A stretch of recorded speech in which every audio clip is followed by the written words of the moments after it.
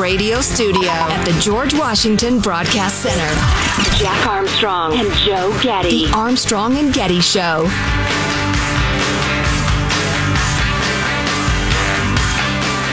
The governor and we were all doing a tour of the library here and talking about the significance of the passage of time, right? The significance of the passage of time. So when you think about it, there is great significance to the passage of time in terms of what we need to do to lay these wires, what we need to do to create these jobs. And there is such great significance to the passage of time when we think about a day in the life of our children.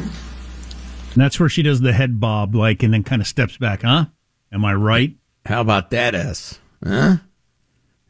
It's like there's a valve that's broken and words just gush out of her mouth. They don't make any sense. The key to the whole thing with her is I think she thinks she's being brilliant. I think. I'm not sure. I don't know. So there's a new book out. Politico had some reporting on this today that there was some real pushback from the White House to the vice president, well, from the presidency to the vice presidency, when she was getting, somebody in Kamala Harris's office was getting quotes into the press about how she's not being treated well and being given tasks that can't be solved, and they're sabotaging her. Mm-hmm. Oh, yeah, give me the border. That can't be fixed. Well, you're setting me up to fail, and all these different things. And apparently, according to this new book that's coming out, the pushback from the White House was she had a sloppy, flailing career as a senator. She was a sloppy, flailing candidate. Maybe it's the person, not any of the rhetoric around her. Yes, I suspect that is the case. And if the White House actually did push back, well, I guess they're all in the White House. But if the presidency did push back against the vice president's office by saying, I think your person sucks is the problem, that would be something. One thing that I learned from various political shows, be they House of Cards or The West Wing or what have you, a couple of movies, it had not occurred to me how much tension there is between the Oval Office and the vice president's office. You wouldn't expect that to be the case, but because they're both grasping, aggressive, ambitious politicians. Yeah. The one has got the upper hand for whatever reason, and the other one has to be very careful about challenging the top dog. But they have their own needs. Well, yeah, exactly. And except in rare occasions, they were calling each other nasty, nasty names. And nothing but rivals up until the moment they ended up on the same ticket because they could bring, different groups together. The most recent exceptions would be probably Barack and Joe Biden, maybe, and Bush and Cheney. But generally, it's two people that, because Gore and Clinton said horrible things about each other. Mm-hmm. I guarantee you, though, Biden thought Obama was an overrated young hotshot who had accomplished nothing and was getting the office he deserved for all those years. And I guarantee Obama thought Biden was an old do-nothing. Well, I got more on that in just a second, coincidentally enough. Quick Ukraine update. There are now 10 million Ukrainians, that's a quarter of their population, that have had to leave their homes in one way or another. And 3.5 to 4 million of them are now full-on refugees from their country. 10 million, 1 out of 4 people no longer in their home in a country. Well, and I saw a report in the New York Times, I'm pretty sure it was, that described Warsaw, Poland as a city on the brink now. It's been overrun by so many refugees.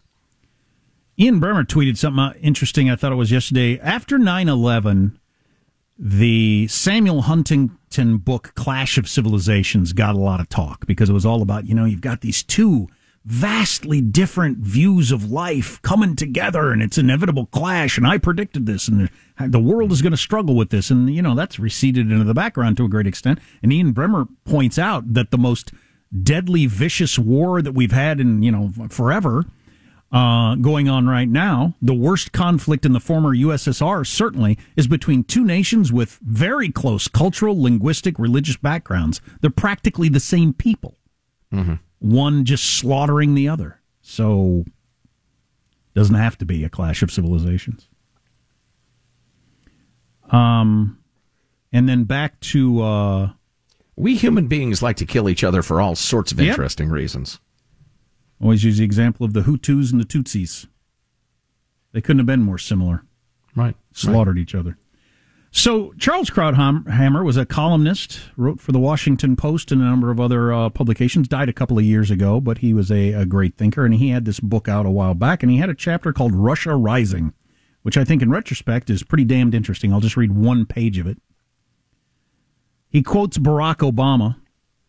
The United States does not view Europe as a battleground between East and West, nor do we see the situation in Ukraine as a zero-sum game. That's the kind of thinking that should have ended with the Cold War, said Barack Obama. Should, said Charles Krauthammer. Lovely sentiment. As lovely as what Obama said 5 years ago to the United Nations. No one nation can or should try to dominate another nation. That's the kind of sentiment you expect from a Miss America contestant, asked to name her fondest wish, not from the leader of the free world explaining his foreign policy.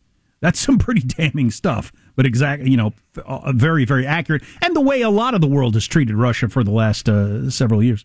The East Europeans know they inhabit the battleground between the West and Russia, and a Russia that wants to return them to its sphere of influence. Ukrainians see tens of thousands of Russian troops across their border and know they are looking down the barrel of quite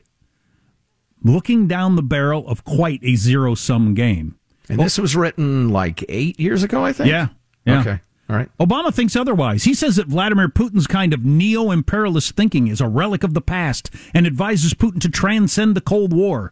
Good God. Putin hasn't transcended the Russian Revolution. Did no one give Obama a copy of Putin's speech last week on the annexation of Crimea? Putin railed not only as Russia's loss of empire in the 90s, he went back to the 1920s. And then he has a quote from Putin. But it's pointing out what was absolutely true and just sickening. I was sickened by it at the time. We mocked it at the time when John Kerry said this is an 18th century move in a 21st century world. Okay, you feel that way, and you'd like everyone to feel that way, but Putin doesn't feel that way, and President Xi doesn't feel that way, and there are a number of people that don't feel that way. Unless you're going to stop them with a tank or a gun or a missile, they're going to live like it's the 18th century. Sorry. I know you'd like it to be different. I know you'd like them to transcend the Cold War. Those are very exciting words. They don't freaking mean anything. And I think it's worth mentioning some of the specifics of what Putin said about the 1920s, just because there's this line that, we forced Russia into this by discussing someday making Ukraine part of the EU or maybe even NATO, although that was very vague stuff. And that's why Putin had to attack. We forced his hand. No, 8 years ago, he made this speech saying, after the revolution, the Bolsheviks, may God judge them, added large sections of the historical south of Russia to the Republic of Ukraine. And he was referring not just to Crimea, but other parts of Ukraine as well. So 8 years ago, Putin's making speeches saying Ukraine's part of Russia and ought to be. So don't give me that we forced his hand crap. He's been planning this for years and years and chewing off chunks of Ukraine bit by bit. Yeah, and then, well, let me read the Obama quote again because I thought it was so good. The United States does not view Europe as a battleground between East and West. Okay, well, they do. Whether we view it that way or not. Nor do we see the situation in Ukraine as a zero-sum game. Well, Putin does, and the Ukrainians are forced to. That's the kind of thinking that should have ended with the Cold War. As Krauthammer says, should. That's a nice word. What is that? That weird academic, no, this is the way it should be. Wow. And Obama had a belief that he could convince anybody of anything. That if he just was allowed to speak his calm, intellectual good sense to them, he could turn them. Yeah. And the UN feels that way all the time. That, flowery speeches about being on the wrong side of history. And you'll be shunned by the nation of, the community of nations. Right. You'll find yourself isolated. They don't care. How do you not get that? He doesn't care about that. Yeah. There have been a number of examples of that through our radio career as history has unfolded under our watch, which makes it sound like we're somehow in charge of it. We're not. But where we, the United States, has over and over again made the naive and increasingly ridiculous assumption that other countries, other peoples, other cultures think like we do. And you can't, and one of the reasons for that is that anybody who ever suggests, for instance, in the Chinese culture, it is revered that you outmaneuver your enemy, your future enemy, through deceit. That you disguise your threat to them, that you cover up, you obscure your movements so that the enemy doesn't realize you're ready to attack until you're ready to attack. That's not considered dirty or underhanded. That's considered clever. It's part of their cultural heritage. But then you say something like that. I remember we were talking to a guy from the Washington Post who we like so much, Josh Rogan. Yeah. Not to be confused with Joe. And I mentioned that to Josh, and he was momentarily really uncomfortable. He was like, well, I don't want to talk about Chinese deceit or anything like that, or Chinese culture. We don't need to go there. But it's like, no. It's not racist to recognize cultural differences. And in some places, their culture says it's cool, it's fine, it's smart to do things that in Western culture we find unpalatable or immoral or something like that. You're refusing. It's funny, and it's usually forces on the left who want to come off as enlightened. Your form of enlightenment is everybody thinks exactly like us, which is really a bizarre and incredibly unenlightened way to look at the world. That's a very good point. I had lunch the other day with a gent who has negotiated with people from a number of countries. He, a very cultured guy, lived around the world. He ran a pharmaceutical company in Europe for a number of years. And he talked about negotiating with different countries and different cultures and how different it was and how he had to be educated by people with more experience. And he frequently had his jaw drop open because he hadn't understood what he was dealing with. And so I just... Putin and Russia sees the world very, very differently than us, and Barack Obama and people like him and Joe Biden or hell, Donald Trump can't convince him otherwise. The one thing Trump got right was anybody screws with us, I'll kick your ass. So when you had lunch the other day, did you tip? Well, isn't that fantastic? Tipping is clearly a legacy of slavery, according to one of the most enlightened race thinkers in America. I did not know that. They're also dropping masks on planes in Europe, not in the United States, but in Europe, where they also don't make kids wear masks at school. Because they're not crazy, superstitious lunatics. Among other things we've got coming up. Armstrong and Getty.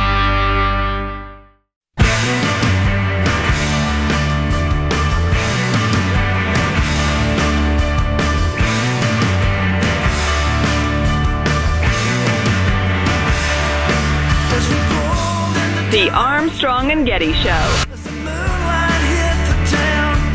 Yeah, we're keeping masks on our airplanes, for another month at least, and then they're going to decide whether or not to drop it, whereas in the UK they're dropping it, just like they dropped masks in schools over in Europe, but not in the United States. I don't know why. Well, hell, that was months and months ago. Yeah. I don't know why we decided to be more stringent on that. Because of Trump derangement syndrome. Ida Bay Wells, I don't remember which of the claims everything is slavery people she is. She didn't write 1619 Project. That's the Hannah Jones woman. But anyway, she's involved in that whole theory of the world. She tweeted out yesterday, tipping is a legacy of slavery. Tipping as in giving money after your meal or giving... Not leaning too far to one side and falling down. Exactly. Not that kind of tipping. Tipping is a legacy of slavery, and if it's not optional, then it shouldn't be a tip, but simply included in the bill. Have you ever stopped to think why we tip? Like why tipping is a practice in the United States and almost nowhere else? Well, it's just culturally some reason we did it. I don't know, but that's not true. I've traveled enough to know that's not true. That's true. I've not experienced the lack of tipping other places. But even if it were true, it doesn't prove it's a legacy of slavery. People see everything through that lens. It's so weird. That is Nicole Hannah Jones. Ida Bay Wells is a civil rights activist of the 18th century or something like that, and she's just appropriated her name for a Twitter account. Oh, okay. I didn't realize that. Mm-hmm. I did not know that. I thought they were two different people. That shows you what I know. Well, I honestly don't pay much attention to that stuff because it all seems so silly. It's incredibly destructive and could tear America apart if it catches hold. But I don't pay much attention to the BS about being on time is white supremacy or whatever. Well, I would not pay attention to it at all if they were not teaching our children that every day in a lot of public schools and virtually every university. Troubling. It is. It is indeed. Funny. Came across one of my favorite things ever, I think. A friend just sent it to me. We'll play it for you next half hour. It is both so right and so good and so funny. Stay with us for that. Did you hear the Babylon Bee got kicked off of Twitter for one of their bits of humor? Earlier in the show, Jack made it clear he is in favor of censorship and silencing conservative voices. Or am I misquoting you? 100%. I think they shouldn't have tweeted this, but no, I don't think anybody ought to kicked off Twitter. I want these forums to be completely open for practically everybody. But there's the key word, practically. I don't want people recruiting child molesters. Okay, so you boot them off, and then you slippery slope down the road where you end. Yeah, I don't know. Not every slope is slippery, but I see your point. So our topic here is Rachel Levine, the transgender assistant secretary for health, education, and welfare, or whatever it is, who is biologically a male. And the Babylon Bee just had one of their headlines, one of their stories. The Babylon Bee's Man of the Year is Rachel Levine. And they got kicked off of Twitter for that. And their statement said, for the simple offense of labeling a biological man a man through a satirical headline, we have lost access to all 1.3 million of our followers on Twitter. Yeah, I'm not. If a dude says he's a woman and wants to be called her, I'll do it. Maybe some of you wouldn't, but I will.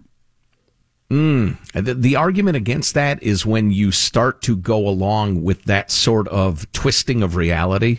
You're useful to them. That's what they're counting on. The only way to resist it is to resist it. I just don't like to hurt people's feelings, but that makes sense.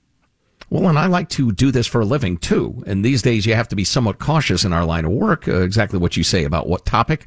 I think we do a pretty good job of being just cautious enough. So far. So you got something really funny coming up. Yeah, and beautiful. Oh, you're going to love it. Funny and beautiful. There's something wrong with you, not me. You. Armstrong and Getty.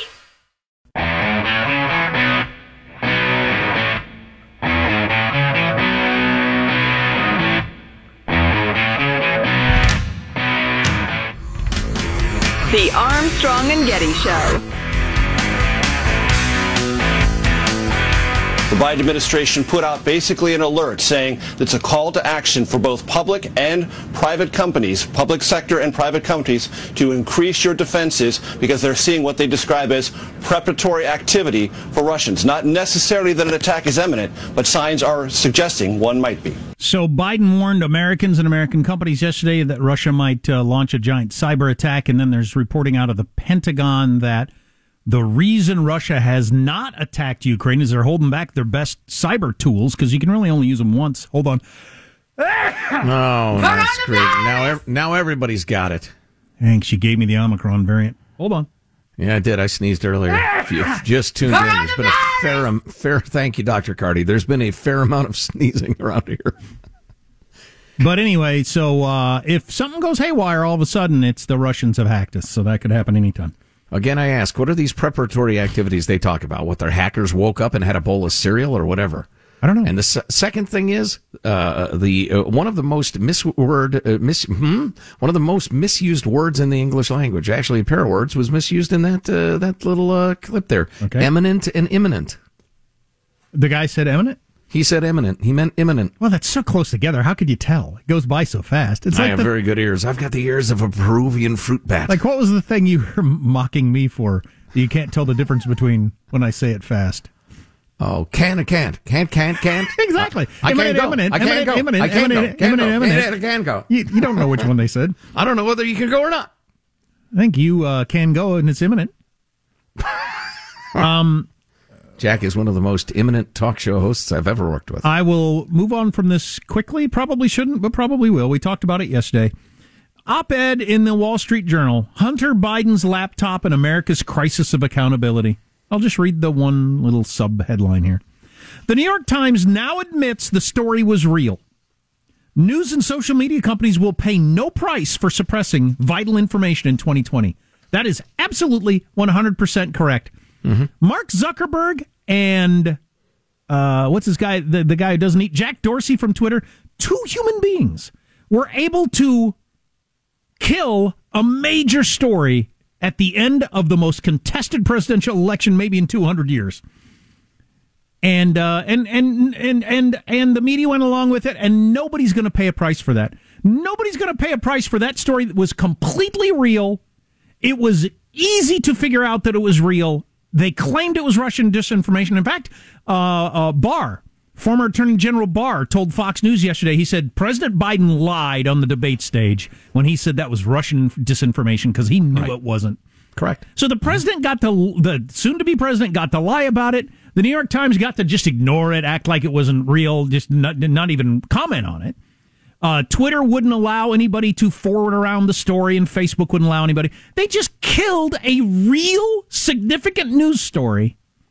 Now, where it turns out, I don't know. Does it turn out that Biden's the big guy and all this tied together, all that sort of stuff? We don't know. But it was certainly worth looking at and discussing. He is, by the way. He absolutely is the big guy, and he's getting a cut. I'm 100% certain. And when you only needed to change, 80,000 votes nationwide to change the election? Mm-hmm. Yeah, that's a big deal. But like it says in the Wall Street Journal, nobody will pay a price for that, which is a little disturbing. You know, I think the difference in culture, and I'm reminded of a conversation I had with my my late sainted mother, Gladys. Conversation I had with my mother as a child. She, her hearing, she's a World War I vet. Her hearing is shot from all the bombs. I apologize. I had to wake her up. I'm told she uses medicinal marijuana for something. Oh, yeah, your elbow hurts, does it? Yeah, so she's stoned most of the time. Anyway, I was there at my mother's knee, and I'd heard the phrase, the ends justify the means. And I asked my mom what that meant, and she explained why that's a description of a faulty ethic, an immoral, view of the world. And I thought that was very interesting, and it stuck in my head. Now, of course, the real movers and shakers of the world, they couldn't give a damn about morality or kindness or Christianity or whatever, and they do believe the ends justify the means. But what was so interesting during the Trump era was that you had all sorts of institutions that bellowed constantly that they were moral, they were fair-minded. Their very essence, their raison d'etre, the reason they existed, was to be a fair arbiter and conveyor of the truth. Held board meetings and said, to hell with that, let's just take Trump down, no matter what it takes. Their belief was Donald Trump is such a danger to our democracy that anything goes. Mm-hmm. And they stand by it. Well summarized. Yeah. So, no, there will be no accountability except for maybe grudging admissions that, it turns out the laptop was legit. And all those emails, they're legit too. And Hunter, you're a loser. Let's talk about something else. We could talk about this. Yeah. Well, more importantly, the New York Times, if you're not following this, they declared in paragraph, I think it was 24, that we have confirmed that the laptop did belong to Hunter. So the emails were real. Now, what they meant, I don't know. I'm willing to, let you argue about that and decide what's real. But you're going to tell me that's not a giant political story? That's a giant story. Right. And it got killed and existed only on Fox News. We got this email from Randy said, I hear conservatives talk about the Hunter Biden laptop, embarrassing stuff about Hunter. However, I never hear about crimes committed by Hunter Joe. For that matter, the laptop providing proof. Would love to hear you two break that down today or someday. Well, we just have a second or two, Randy, and then we got to move on to other things. But I'll tell you the long and short of it was Joe Biden was using his access as the vice president of the United States and his portfolio, which included Ukraine, to get his son business contacts that his son exploited to make extraordinary amounts of money for a drug-addicted, booted out of the Navy, bright but erratic attorney. Okay? Because there are plenty of bright but erratic attorneys on earth, and it's interesting that Hunter Biden was able to reel in enormous amounts of money, right? And it's also been alleged by some very reliable sources in my mind, I believe them, that Joe Biden got a cut of the family business. Well, that would have been quite a national discussion to have, but we didn't have it. No, we did not. Speaking of business and that sort of thing, a bizarre ruling from the Securities and Exchange Commission that's going to be slapped down by the courts as quick as they could get to it. But first, a word from our friends at Simply Safe Home Security, recently declared the best home security by U.S. News, PC Magazine, and Popular Science. That lady whose creepy mother-in-law was creeping into her bedroom at night, she needed Simply Safe. You promised us something funny. We're going to creep into your bedroom at night if you don't bring us the funny thing. Oh, that's going to be great. Next segment, I promise. Next right segment? after the commercials. Yes. All right. Why are you yelling at me? Because I was all excited about the funny. Well, I don't know that it's ready yet. Oh, okay. Simply Safe is the best home security system. And it's less than $1 a day, which is really amazing. You can set it up in around 30 minutes. It's very easy to use. Never a long-term contract, which is huge. So with your 5-year contract, you get, no long-term contracts. They earn your business every single day.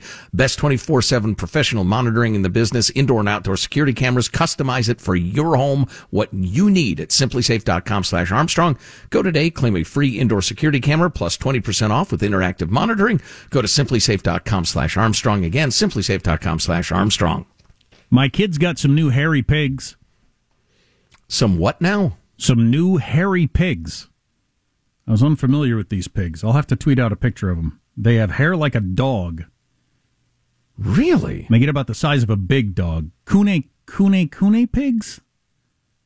Okay. It's a specific breed.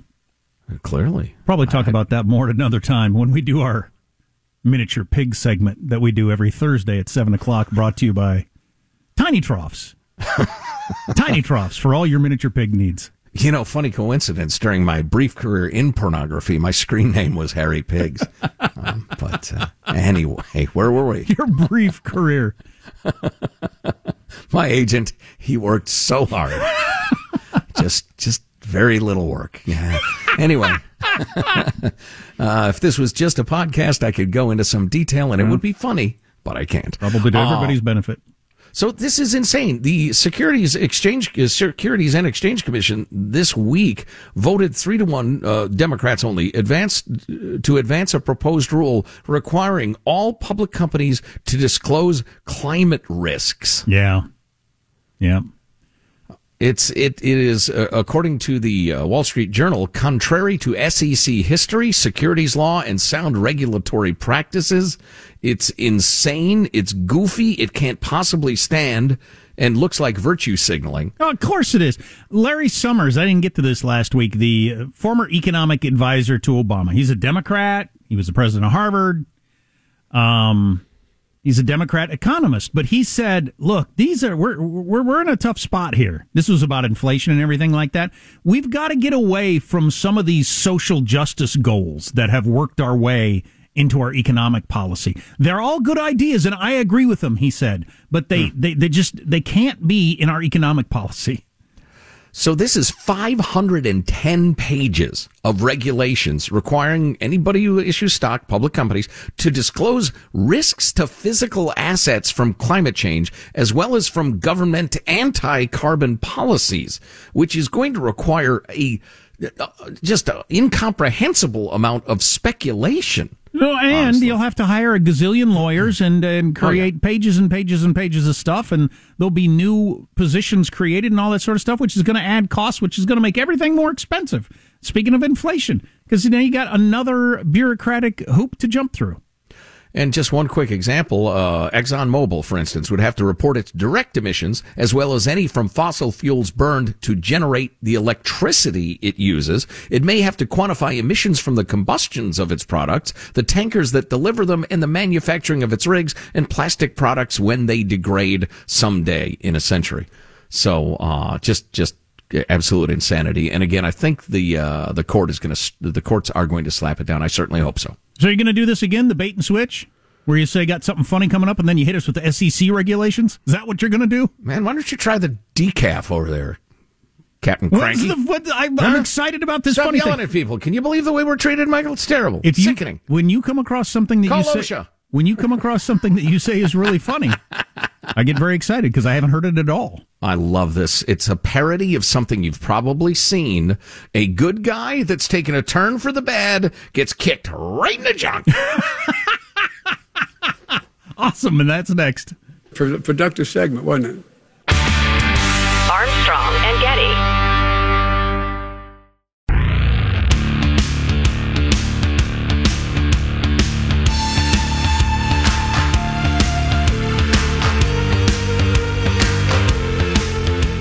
The Armstrong and Getty Show.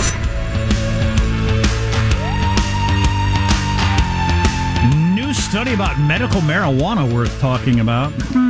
This is what a lot of right-wing radio hosts suspected years ago. Oh, no. About the hippie lettuce. So stay tuned. Oh, no, not the hippie lettuce. So, you remember, have you ever seen any of these, just flitted out, Harry's Razors commercials? Where they're kind of walking and talking and funny things happen and the dialogue is cool and hip and then they tell you to shave with Harry's razors and the cream and the rest of it. And they're Send just them to supposed you through the mail. They're supposed to be better. Oh, it's a mail order razor thing. Yeah, okay. That sort of thing, I guess. So anyway, it's explained in the first chunk of this video, which is incredibly amusing. It's the guy from the Daily Wire, the head guy, who's talking about how Harry's dropped them and how they've got their new razor brand going themselves.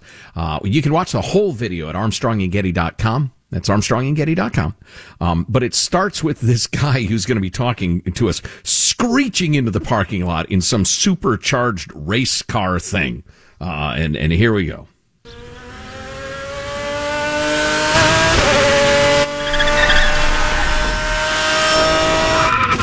People diving out of the way. Do you remember when there were two genders and only 1.5 of them had to shave their mustaches? Oh, hi. I'm Jeremy Boring, CEO and God King of the Daily Wire. Harry's Razors used to advertise on our shows. They're a great product, and we were happy to do it. That's before some peon who works for me went and said that boys are boys and girls are girls. And that was just too much for Harry's. They condemned our views. Views held by millions of Americans and virtually every human who's walked the planet until about 15 minutes ago as inexcusable. And they dropped their ads from our network because of what they called values misalignment. You're damn right our values are misaligned. And it's not just Harry's either. Gillette razors used to be the best a man could get. Then they decided that men are too toxic. Unless you're the kind of man who teaches his daughter to shave her beard. If that makes sense to you, keep buying Gillette. Wow. The graphics are hilarious, too. I mean, the scenes that unfold. Oh, and it goes on for another couple of minutes, but it's for real. They've launched their own razor, saying, quit buying from people who hate you. Think you're an idiot. That's a good angle. Why would you want to give, if there are other products that are similar, because there's lots of stuff. Sure. Coke and Pepsi are the same, Gillette and whatever, the other one is the same, whatever. Yeah, if one of them hates my point of view, I'm not a boycotter really, but I'd rather give my money to this person than that person. Oh, yeah, those companies that have decided to really stick their neck out and make that strong statement about how, they're haters. Yeah. You don't get my money. So the whole medical marijuana thing ended up being exactly what a lot of people who were against it thought it would be. It was a camel's nose under the tent to get marijuana legalized. Ultimately, which is a fine, and everybody's fine with that, so it doesn't really make any difference. But it did work to get people down that road. Mm-hmm. And, always with the argument that my grandma has cancer and she can't eat because the chemotherapist is... Okay, fine. That's fine. But all the other elbow pain and stuff like that was, kind of funny. Sure. We saw it coming. It came. We all got a kick out of that. Anyway, there's a new study out from researchers from Massachusetts General Hospital. Medical marijuana fails to improve symptoms of pain, anxiety, and depression for most people. While increasing the risk greatly, the patients will develop an addiction to cannabis, according to this new study from Massachusetts General Hospital. Now, addiction to marijuana is a complicated thing. Nobody seems to have been able to nail that down, whether it's actually addictive or not. I don't know. I certainly have had friends who felt like they were addicted to marijuana They were certainly having an awful damn hard time not doing it. In fact, I know one of them whose life continued to be sucky because he couldn't stop doing it. Oh, yeah, absolutely. It is 100% habit forming. Is that addiction? I don't know, but it's beyond question. If you live your life stoned, confronting life not stoned is very difficult for a while. Or for some people, like you point out, they can't give it up at all. It sounds like addiction to me. Yeah. Yeah. So you got that angle of it. And then you've got what do you mean it failed to improve the symptoms? Practically everybody who got a medical marijuana card were lying. They didn't have elbow pain or neck soreness or whatever the hell they claimed. Like our buddy who had his card that said Charlie Sheen on it for knee pain or something like that. How you gonna nail down whether that improved his symptoms? Hilarious. So he could smoke marijuana while he surfed. My symptom is I'm not high. I would like to alleviate that symptom by being high. My symptom is this concert sounds better if I'm not straight.